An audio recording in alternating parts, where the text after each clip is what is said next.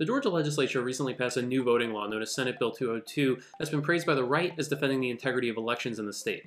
However, the left and most mainstream media outlets in the US really have claimed that this law has institutionalized voter suppression plain and simple. But which of these views is right, and does this Georgia voting law make it substantially more difficult for Georgians to vote in elections? Well, I'll be honest with you, I am truly not convinced that most people on both sides of the political spectrum who have taken sensationalist views of this law have actually read it. Because this law really isn't as strict or transformational as either conservatives or liberals would have you believe. And I get it. It's nearly 100 pages long, and it's also pretty boring since roughly half of it is about electoral procedure.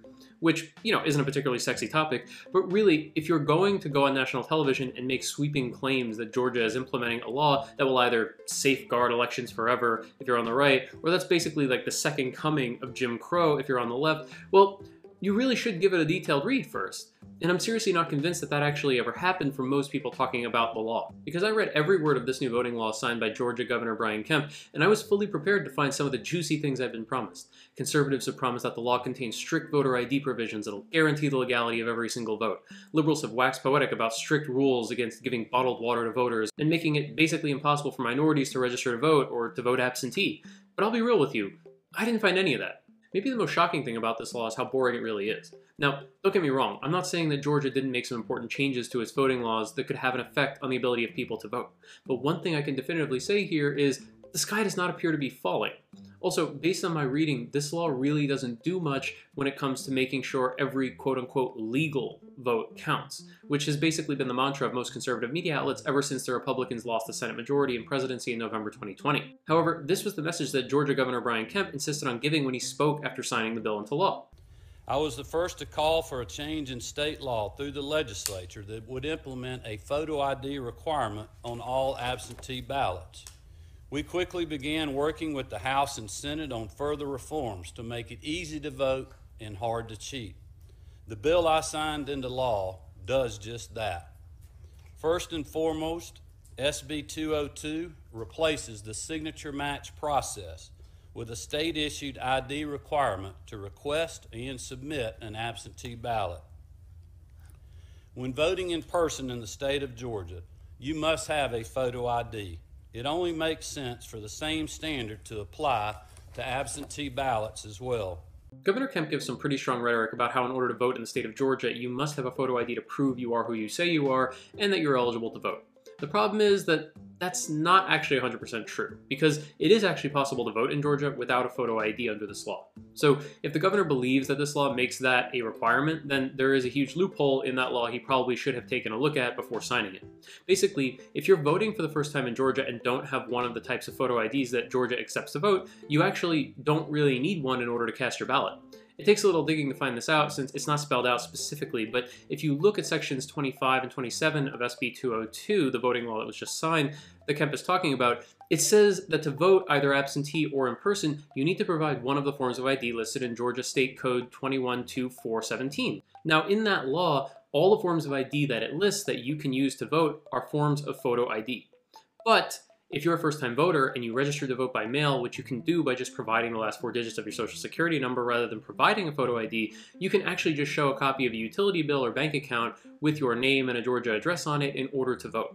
The basic point is, contrary to what Brian Kemp has said, and contrary to what both conservative and liberal media is reporting, more generally, if you are voting for the first time in Georgia, you do not actually necessarily need a photo ID. Also, the statement that you need a state-issued photo ID, which Kemp also mentions here, is actually just false.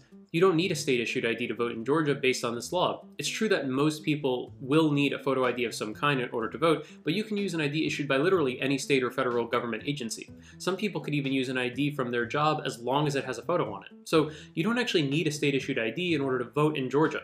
That's just not true. Now, the law does make some important changes to voting laws, and some of them may limit the ability of people to vote. In fact, there is one very strange section of the new voting law in Georgia that could cause a number of Georgia voter ballots to be thrown out in the future. But before I get to those, it's worth mentioning that actually this law really does contain some changes that would actually expand voter access rather than suppress it.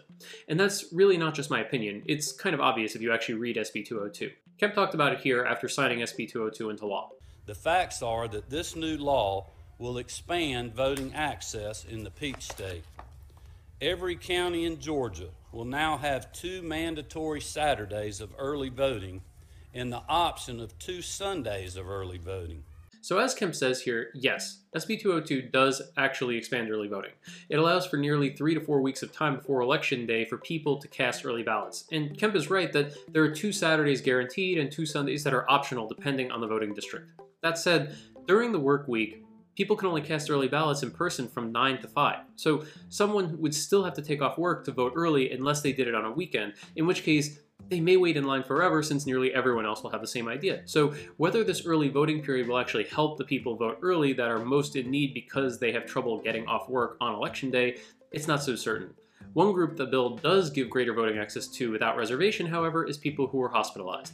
If you're in a hospital and you can't make it to the polls in the lead up to the election, you can actually request an absentee ballot in order to vote all the way up until the day of the election. This is in contrast to everyone else who votes absentee, since normally you'd have to request it at least 11 days before the election. One of the more interesting parts of this bill that hasn't really gotten much press, but which could actually have a huge impact on the ability of people to vote in Georgia, both positively or negatively really, is Section 18. I'm actually shocked that liberals are not paying more attention to Section 18 because this is maybe the part of this new law that has the potential to make it most difficult for people to vote in voting districts where there's a lot of people. In the huge population centers of Georgia, like, say, Atlanta, which tend to vote heavily for Democratic candidates. Section 18 of the new Georgia voting law lets the superintendent of voting precincts with more than 2,000 voters, quote-unquote, reduce the size of the precinct by divvying up some of the voters among other precincts. In fairness to the law, the superintendent may also just add more voting machines if there's reason to believe there may be a delay causing not everyone to get to vote, but the real danger is that if a superintendent of a voting precinct wanted to, they could make it so people have to go vote in other precincts that may be farther away or more difficult for them to get to. Now, this provision of the law is described as an effort to reduce wait times for people to vote, which in theory is a great thing, but it also could easily confuse people regarding where they can vote. Imagine you're a service sector worker in Atlanta who took 2 hours off of work to go vote, only to find out the polling place you are supposed to vote at is actually different from the one you showed up at. Do you think you'll then get the opportunity to vote since you have to get back to work? No, you won't. So the general idea of making lines shorter and making voting more efficient is a good thing, but the level of discretion that this gives precinct superintendents in Georgia is somewhat problematic if the goal is increasing voter access and simplifying the process. This is actually even more problematic because Section 35 of this voting law, which is maybe the weirdest part of this law, says that if you vote in the wrong precinct but are otherwise eligible to vote, your vote will only be counted if you voted after 5 p.m.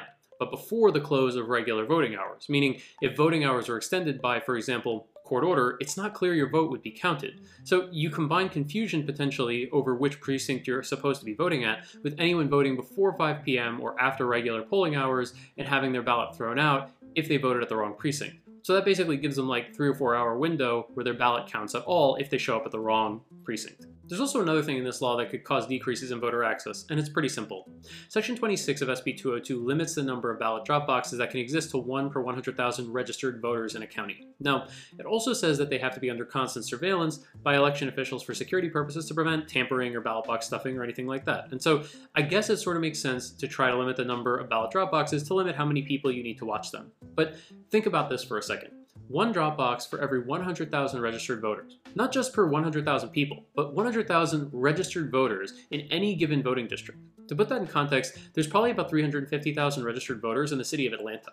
So under this law, there will only be between 3 and 4 drop boxes for ballots in all of Atlanta. I mean, come on. I'm all for saving money on drop box observers, but really? We can't spring for like 10? I mean, that just seems insane to me.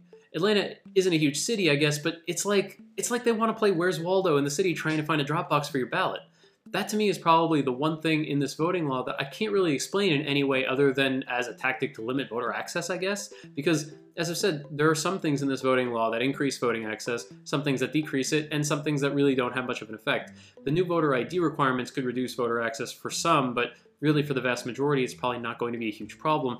And for new voters, they don't even have to have a photo ID at all, really. Something that falls under the heading of a false story when it comes to this new Georgia voting law is one told first by the left and now jokingly by the right about voters in line not having access to water.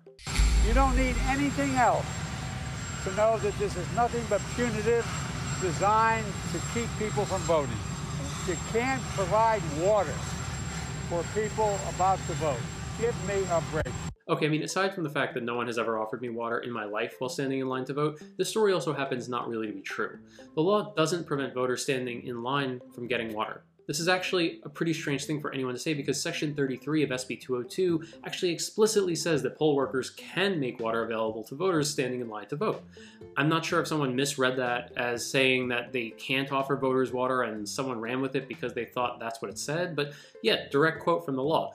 This code section shall not be considered to prohibit a poll officer from making available self-service water from an unattended receptacle to an elector waiting in line to vote. So I can only guess that this story came from the other parts of Section 33 of the voting law that say no one can give money or gifts, which include food and drink specifically, to voters waiting in line to vote. I guess someone took this to mean people can't be given water while standing in line to vote, but how that became a national story, I really have no idea.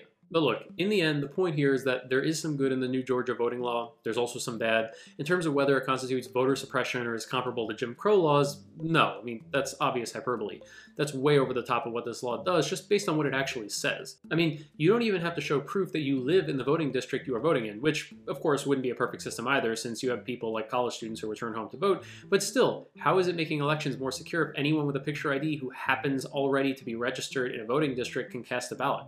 You can literally live in Alaska and just be making the trip back to Georgia solely for the purpose of voting, and if you had an Alaska state ID, they'd let you vote in Georgia. So what is this law really doing to secure elections anyway and guarantee that the only people who can vote are the people who actually live in that district? It extends early voting a little.